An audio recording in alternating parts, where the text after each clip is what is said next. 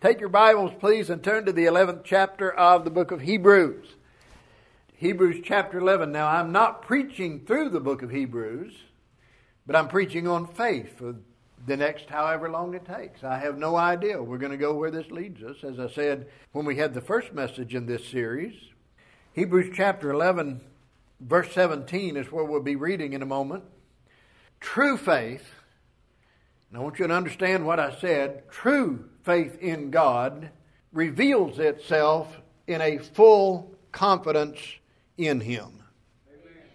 Now, I'm not talking about a partial trust like so many seem to have. You know, some want to trust God when they get in a jam and they can't get out of it. But I'm talking about constantly, continually, daily trusting God. Because that's what faith means. Faith means confidence. It means reliability, reliance upon God.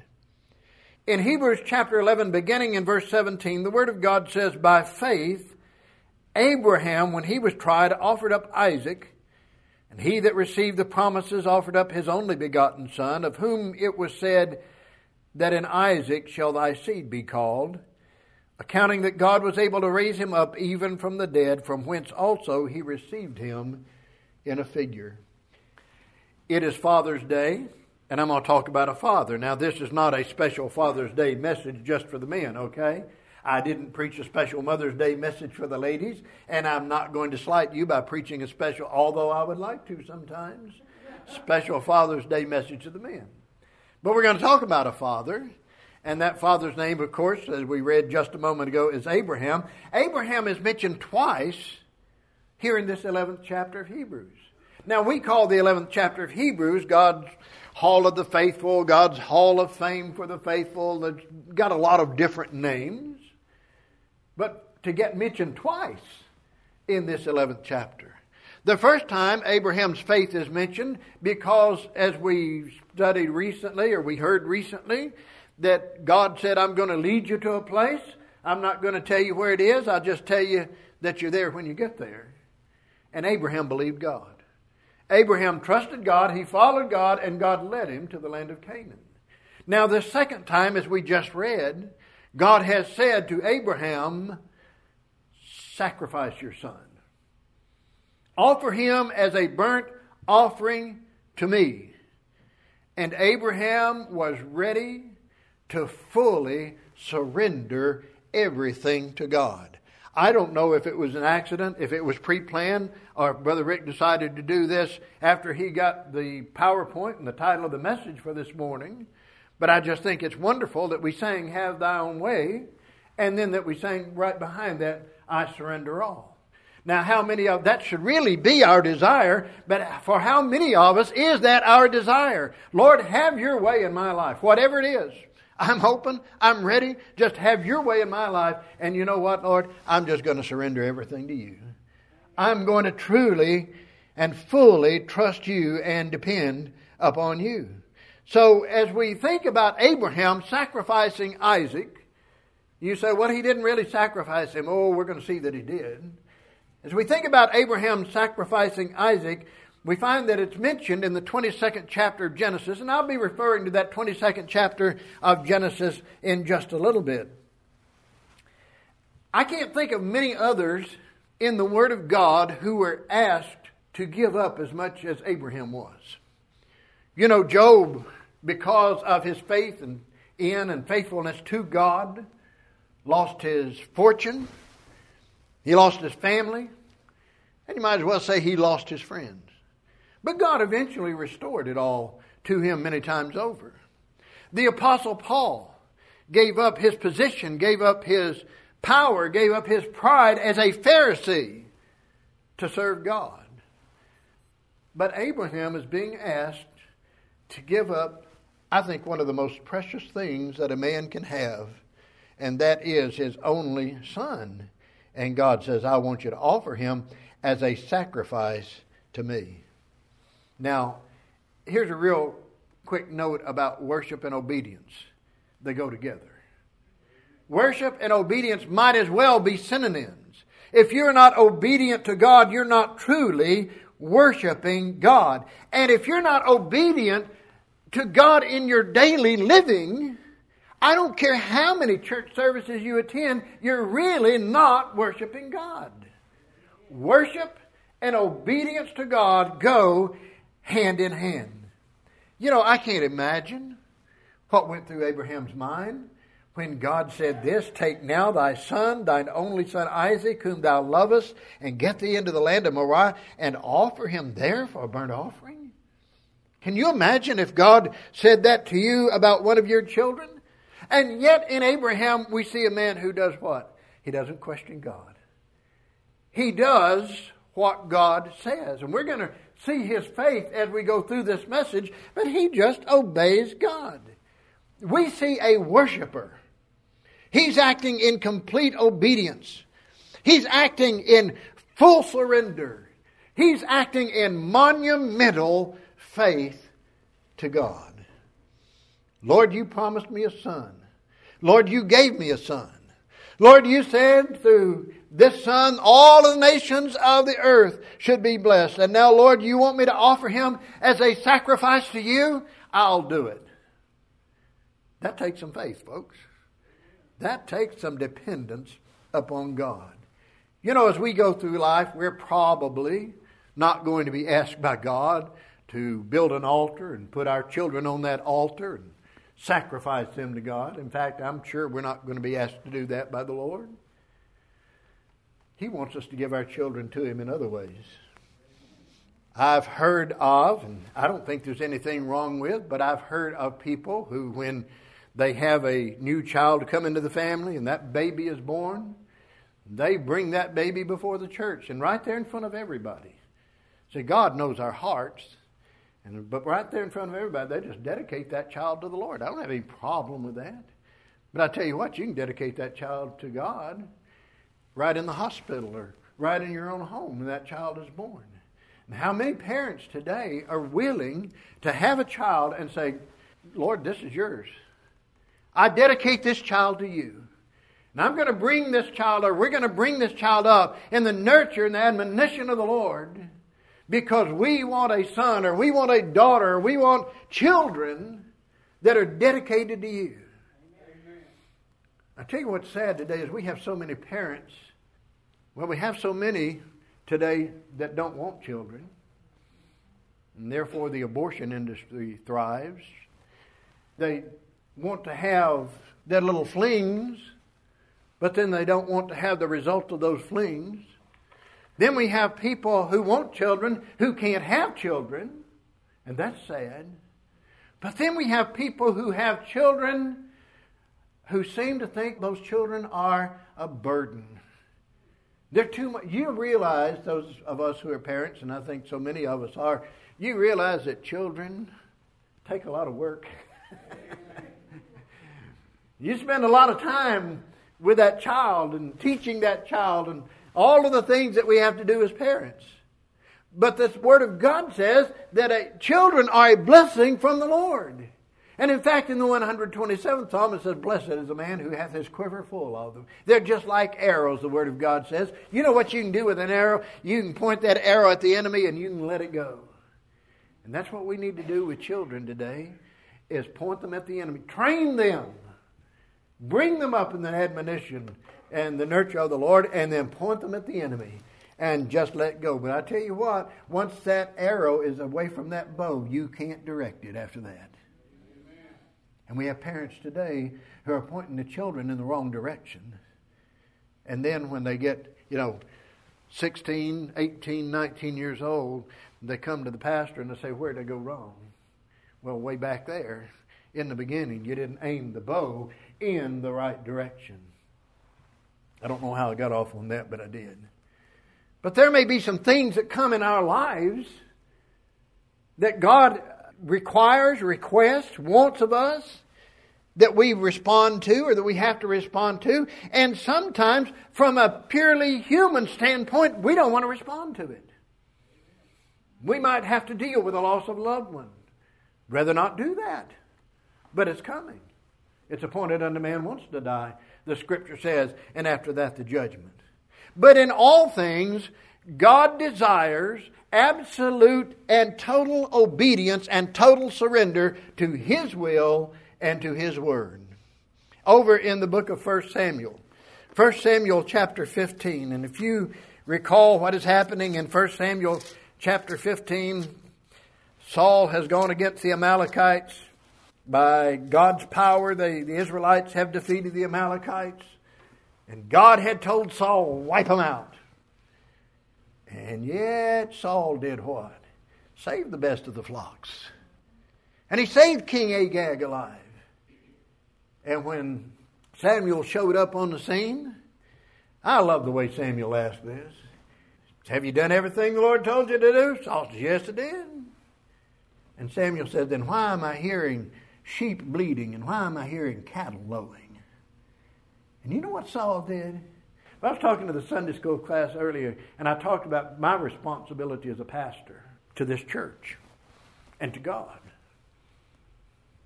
And when Samuel asked that question of Saul, what did Saul say? The people wanted it. The people wanted to save the best of the flocks, and the people wanted to save King Agag. But Saul, you're the king. You're the leader. You're the one that God gave the responsibility of leading this people and of doing what God said to do. Amen.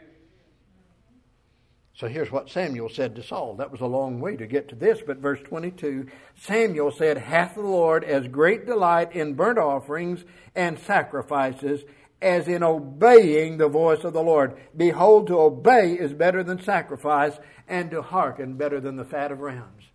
There's something better than giving a big offering. There's something better. By the way, don't quit giving. Somebody say, you said don't give, preacher. No, I didn't say that. But there's something better than giving a big offering. And you know what that is? That's doing what God said to do.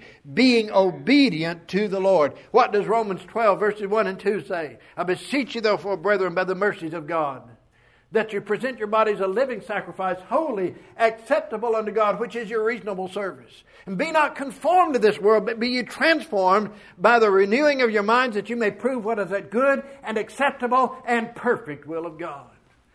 God wants obedience out of His people. Now, our text and the verses in chapter 22 of Genesis have some very powerful lessons about the connection between true faith in God and worship and full surrender to God for His will in our lives. Notice what Abraham says. Just turn back to Genesis 22 for a moment and look at what Abraham says in Genesis 22. Now, I don't want to get ahead of myself, but he's already reached the point at Mount Moriah where he's about to take Isaac up into the mountain and offer him to God. And in verse 5, look at what he tells his young men. Abraham said unto his young men, remember, God's told Abraham to sacrifice his son. But he says to his young men, abide ye here with the ass, and I and the lad will go yonder and worship. This is the first time the word worship is mentioned in the Word of God. And what is Abraham doing? He's making an offering to God. He's being obedient to God. And what this verse connects is, again, obedience and the worship of God. Hebrews 11 verse 17 says, by faith, see, faith is involved in our worship. By faith, Abraham offered up Isaac.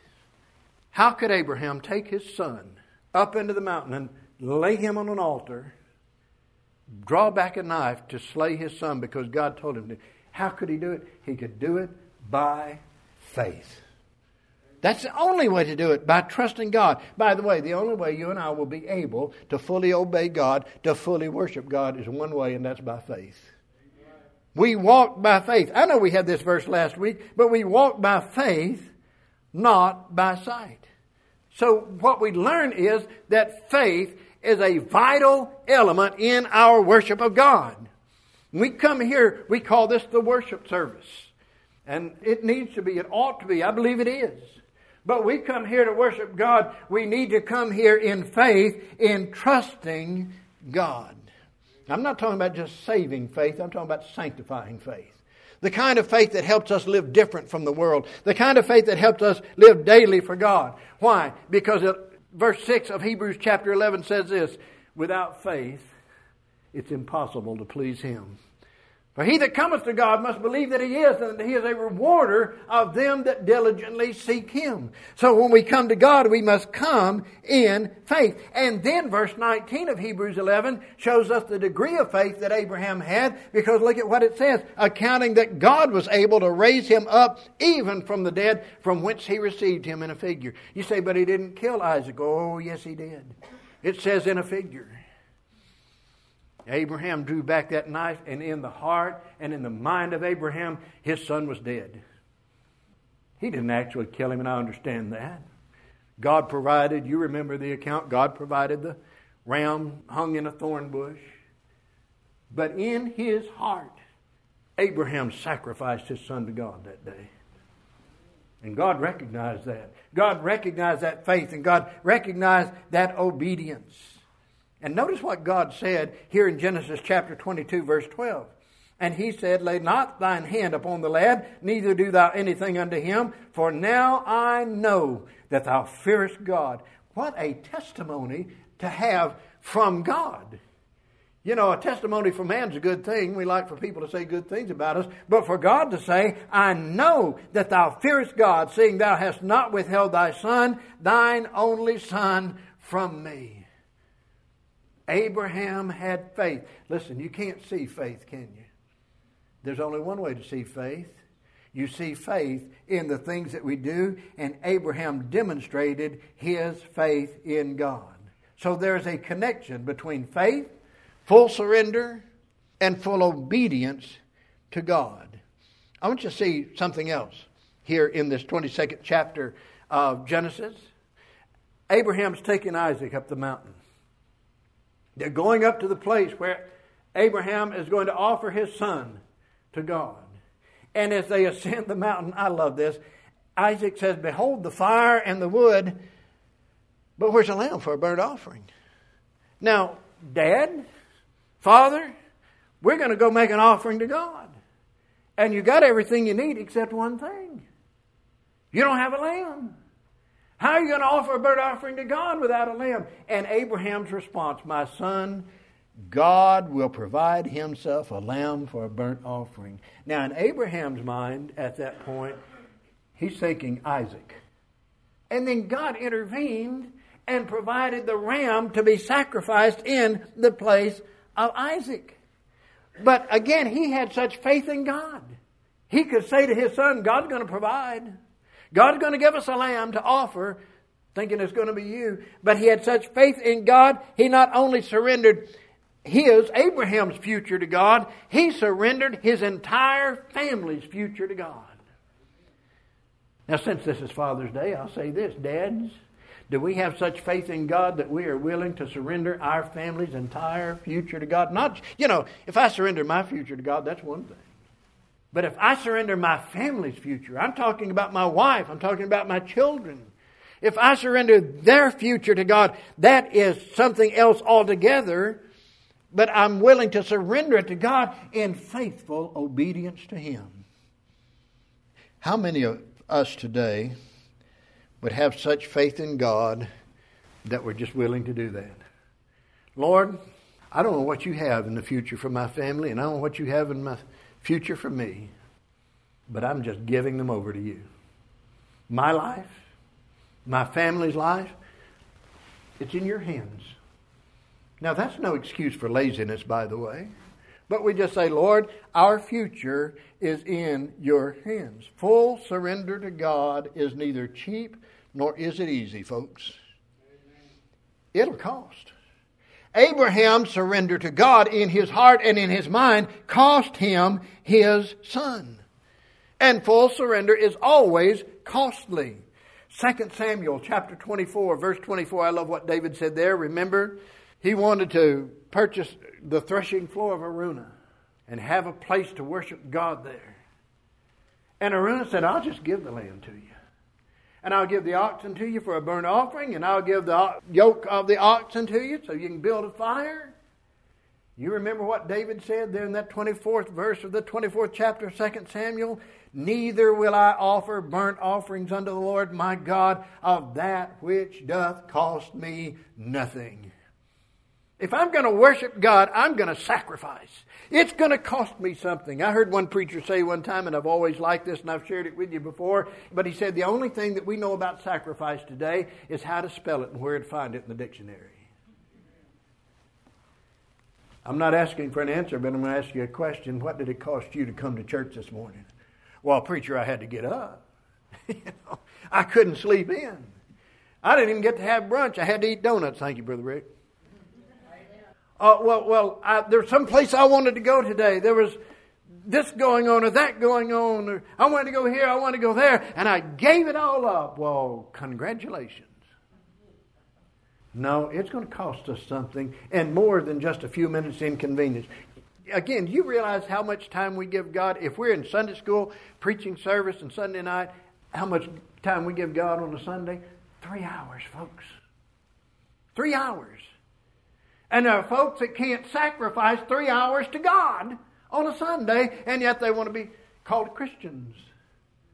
They want to talk about their obedience to God. They want to talk about their faithfulness to God. No, it will cost you something.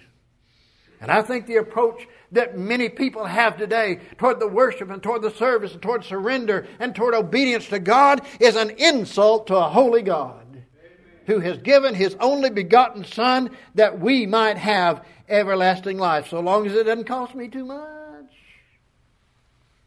So long as it doesn't inconvenience me. So long as it doesn't interfere with my plans, oh, then I'll worship God. Oh, then I'll surrender to God. Now, we won't vocalize those words, will we? We might not even consciously observe them or admit them in our minds, but many times they're seen in our doing. So many people today are willing to give absolutely nothing to the one who gave everything that we might have everlasting life. Well, the title of this message is Faith Produces Full Surrender. Maybe I should have said true faith produces full surrender. I think that's what we're talking about today. We're not talking about head faith. We're not talking about head knowledge. We're not talking about this dreamy-eyed type of faith. Oh, I have faith in God. No, we're talking about committed faith. Faith that produces a commitment. It brings full surrender. And it makes some demands upon our lives. First of all, full surrender requires a relationship, and there's the first problem. There are people who want to wear the name Christian, who want to wear the name of Christ, who want to claim Him, but they do not know Him. They've made some kind of head assent, some kind of mental assent. Oh, yes, I believe Jesus is the Son of God, and therefore I must be saved. No, until you're willing to turn to God in true repentance. Acknowledge before Him, I'm a sinner, I'm lost, I deserve hell, I'm going to hell. Not because of what I do. There's so many people, and I hear it even from some Baptist preachers who seem to indicate that it's the things you do that are going to send you hell. No, it is not. You know why you sin? Because you're a sinner. That's your nature. And until a man recognizes, a woman recognizes, a boy or girl recognizes, my nature is a sin nature, and that separates me from God, and if I die in that condition, I'm going to be separated from Him till eternity. Until they realize that, they're not going to do anything about it. Amen. I mean, you can get people all over the world to say, I believe Jesus was a good man. I believe Jesus was a prophet. I believe Jesus was the Son of God. But the vast majority of the world doesn't know Christ as Savior. Abraham knew the Lord. He knew the reality of his righteousness before God. And so I'm going to ask you to just do a deep inward question this morning. Are you sure of the reality of your righteousness before God because of the blood of His dear Son? And if you're not, you need to ask God either to convict you that you need to be saved or convince you that you are.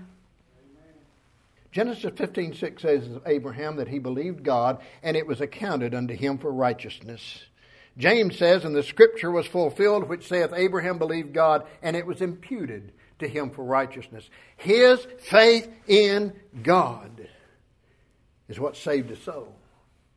That's why he could be righteous before God. Now listen, just because you're saved doesn't mean you're going to have this great faith all the time, does it? Abraham's faith was rocky sometimes. I mean, you think about Abraham, first of all, just leaving Haran. God said, don't take anybody of your family with you. And who did he take? He said, I got to take Lot with me. And so he took his family with him. And that ends up causing a problem. He goes down into Egypt, and he's so afraid that Pharaoh will fall in love with Sarah and want her for his wife. He lies about who she is. Well, he tells a half lie, and a half lie is a whole lie. Okay? And so he lies about who she is and gets run out of Egypt by an ungodly, unsaved man. Then God promises a child. And he listens to his wife. Nothing against you ladies.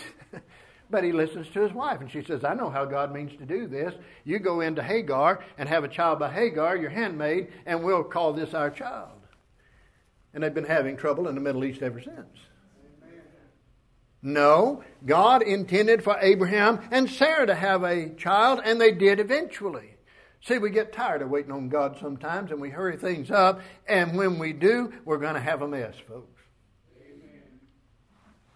Then, as if he didn't learn in Egypt, he goes to Abimelech in Gerar and thinks the same thing about Sarah. Must have been beautiful, I tell you what. Because he thinks, boy, he's going to love her. And he's going to have me killed so he can have her for his wife. And so he lies about her. And the same thing that happened in Egypt happens with Abimelech. I mean, time and time again. But you know what? Abraham has problems with his faith. Now, he's had faith under righteousness. He's had saving faith. But sometimes his sanctifying faith isn't what it ought to be. But Abraham, though he wasn't perfect, he knew the Lord as Savior. And as see, all of these problems are early on. Abraham grows in faith. And listen, if you're saved, if you've recently been saved, if you've been saved a long time but you haven't grown in faith, that's what you need to do, is grow in your faith toward God. James says the trying of your faith will work your patience, endurance. And God may put you in a situation where you have no one else to depend on but Him, and you have to trust Him fully. Well, guess what? God's growing your faith. Do you know that you know that you know that you are a child of God? I hope you do. It's possible. The Word of God tells us in 1 John chapter 5 verse 13 that John wrote that letter of 1 John so that you may know that you have life. You can know whether you're saved or not. Is there a time that you can go back to in your life when you were convicted by the Holy Spirit that you were a sinner separated from God, that you were deserving of hell, that you were going to hell, and in that repentance toward God, you turn to God? That's what repentance is turning to God. In that repentance, you turn to God and you ask Him to save you, and you depended upon one thing for your salvation, and that is the shed blood of Jesus Christ, His sacrifice on Calvary. Is there a time in your life that you did that? If you did not, you need to be saved. Now, if you're truly saved, you've probably been like Abraham. There's probably been times in your life that your faith in God wavered. You were a little bit rocky. You even got out of fellowship with God.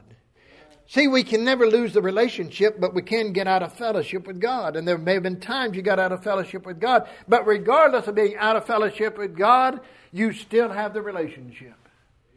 Jesus said, I will never leave thee nor forsake thee. Isn't that a wonderful thought? You look over to the 6th chapter of the book of John, and I think I shared these verses just recently, but we're going to look at them again.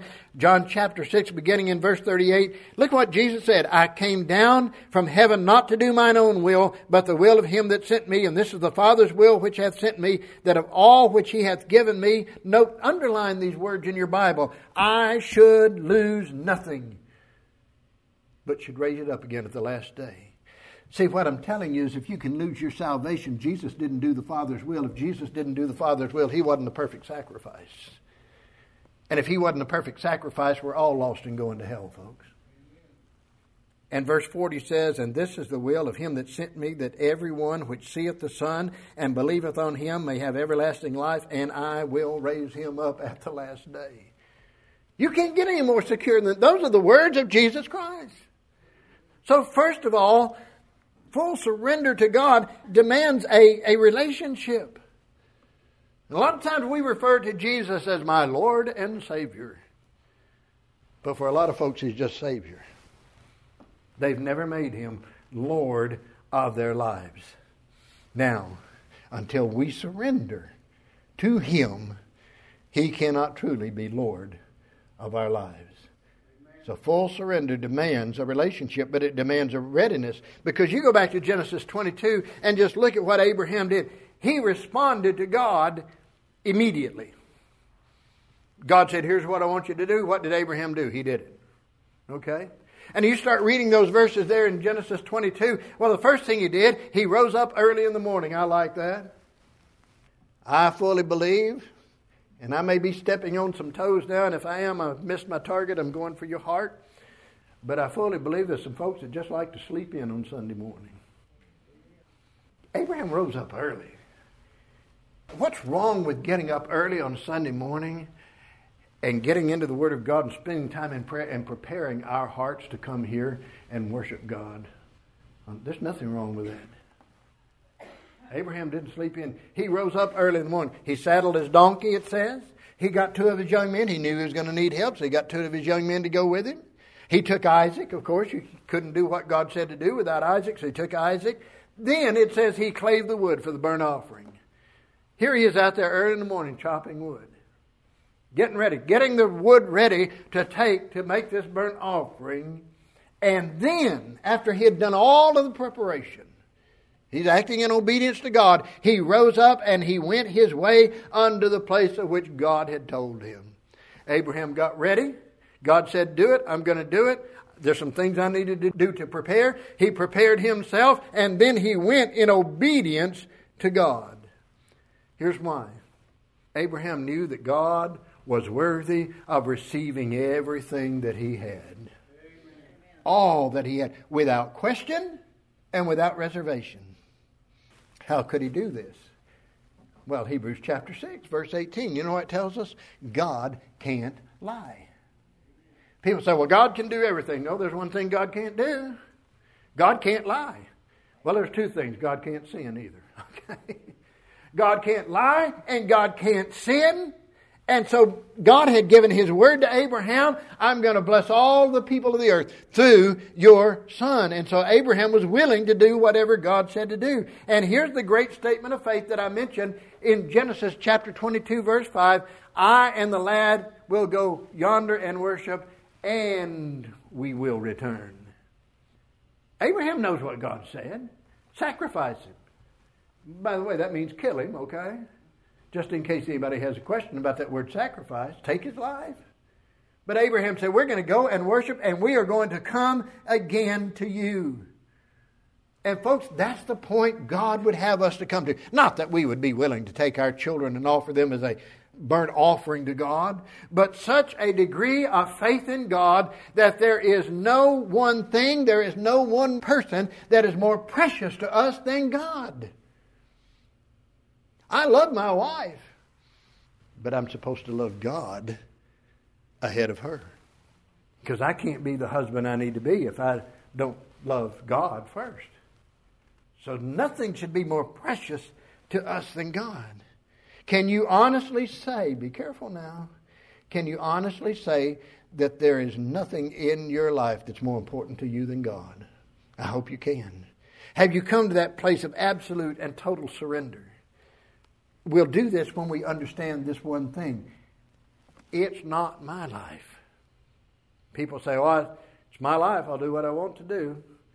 I've shared this with you before, but over in the book of 1 Corinthians chapter 6. 1 Corinthians chapter 6, beginning in verse 19. Look at what it says.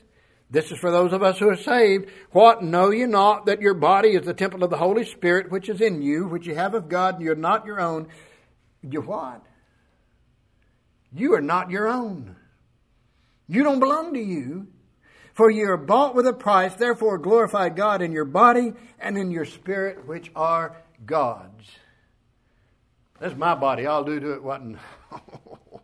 It belongs to God now. He bought it. And the price that He paid was the precious blood of Jesus Christ. And folks, there's an urgency to God's commands too. Abraham got ready, got up early in the morning to get ready. Jesus said, I must work the works of Him that sent me while it is day, for the night cometh when no man can work.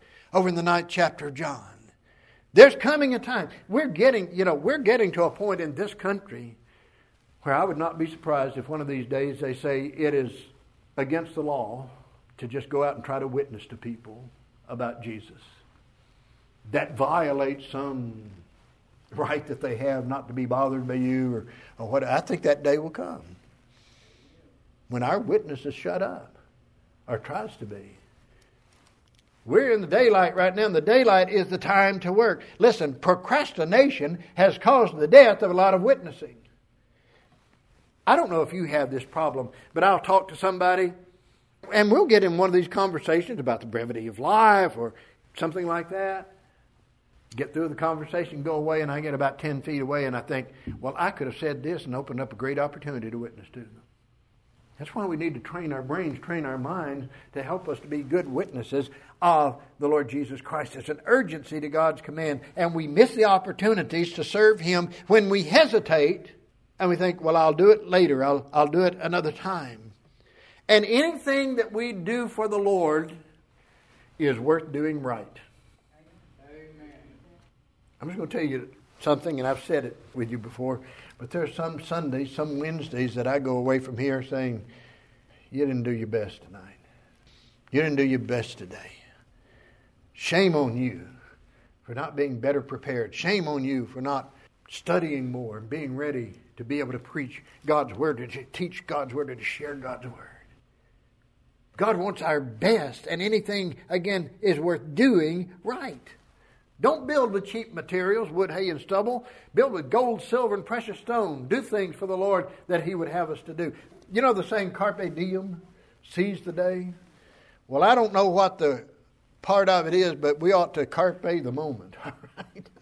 We ought to seize the moment when the moment comes to serve the Lord. And right quickly, full surrender demands a reliance. Let's go back to Hebrews.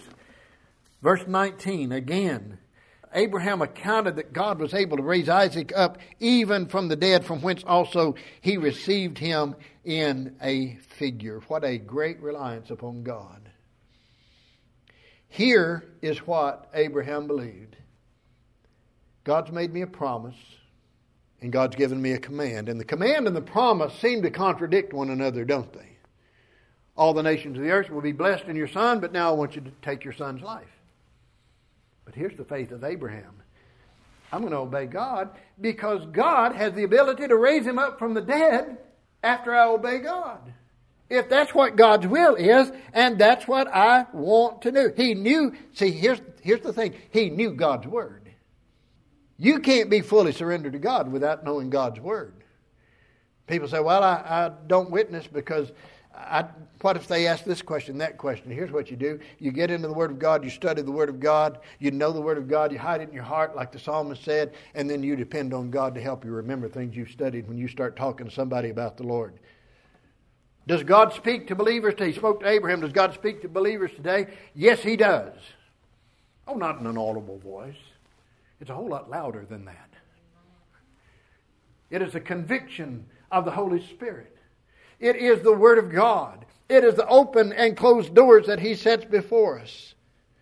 Abraham knew God's promise, and because he knew God's promise, then he was willing to do what God said. Think of all of the promises that God has made to us. You say, preacher, I can only think of one or two right now. Well, you just get into the Word, you'll remember the rest of them. God has made many promises to us, and you know what? He's going to keep them. I have no doubt about it. And full surrender is more than just declaring our complete commitment to the Lord. It's carrying through on that commitment. I'm sure you've heard this illustration, but I'm going to use it.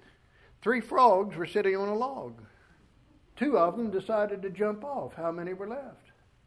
3. 2 only decided to jump. They didn't jump. And that's the way some of God's people are. I'm committed to the Lord. Well, they decided they would be, but they hadn't jumped yet. And it sounds real good to say, hey, from today on, I'm going to be committed to the Lord. I'm going to do whatever God says. Lord, I'm doing it. But you know, in the flesh, that's impossible. Maybe my flesh is different from yours, but mine gets in the way. One of the hardest things for me to do is to sit down with books and at the computer and study, because there's a million things outside that I can think need to be done. And so it's hard. But by God's power, we can do it. Remember, Peter said, though they slay me, I'll not deny you. What did he do? He denied the Lord. Verse 19 is Abraham's reliance. It's his dependence upon God. And you know what that brings us right back to? Faith and trust in God. I can do all things through Christ, which strengtheneth me, the Apostle Paul said. And he wasn't talking about lifting cars and lifting weights. He was talking about serving God and being abased or being exalted. About serving God and having much or having little. Whatever situation God puts me in, I can do it. Now, there's another verse that I mentioned along with that one. Paul said, I can do all things through Christ, which strengtheneth me. John chapter 15, Jesus said, without me, ye can do nothing. I want to be a great servant of God. Well, you better just get committed to the Lord and let Him work in you and let Him work through you. And full surrender will not occur until we completely sell out to God and His will for our lives and give Him that control of our lives. That's when full surrender will come. Over in the book of Philippians, and we're going to read these verses and we're going to get ready to close this message out. But Philippians chapter 3, the Apostle Paul had a great position in the Jews' religion. But listen to what he said in verses 8 and 9. Yea, doubtless, and I count all, how many things? All things but loss, for the excellency of the knowledge of Christ Jesus my Lord, for whom I have suffered the loss of all things, and do count them but dung, that I may win Christ, and be found in Him, not having mine own righteousness, which is of the law, but that which is through the faith of Christ, the righteousness which is of God by faith. That's what Paul said about his life. Nothing more important than serving God and having His righteousness.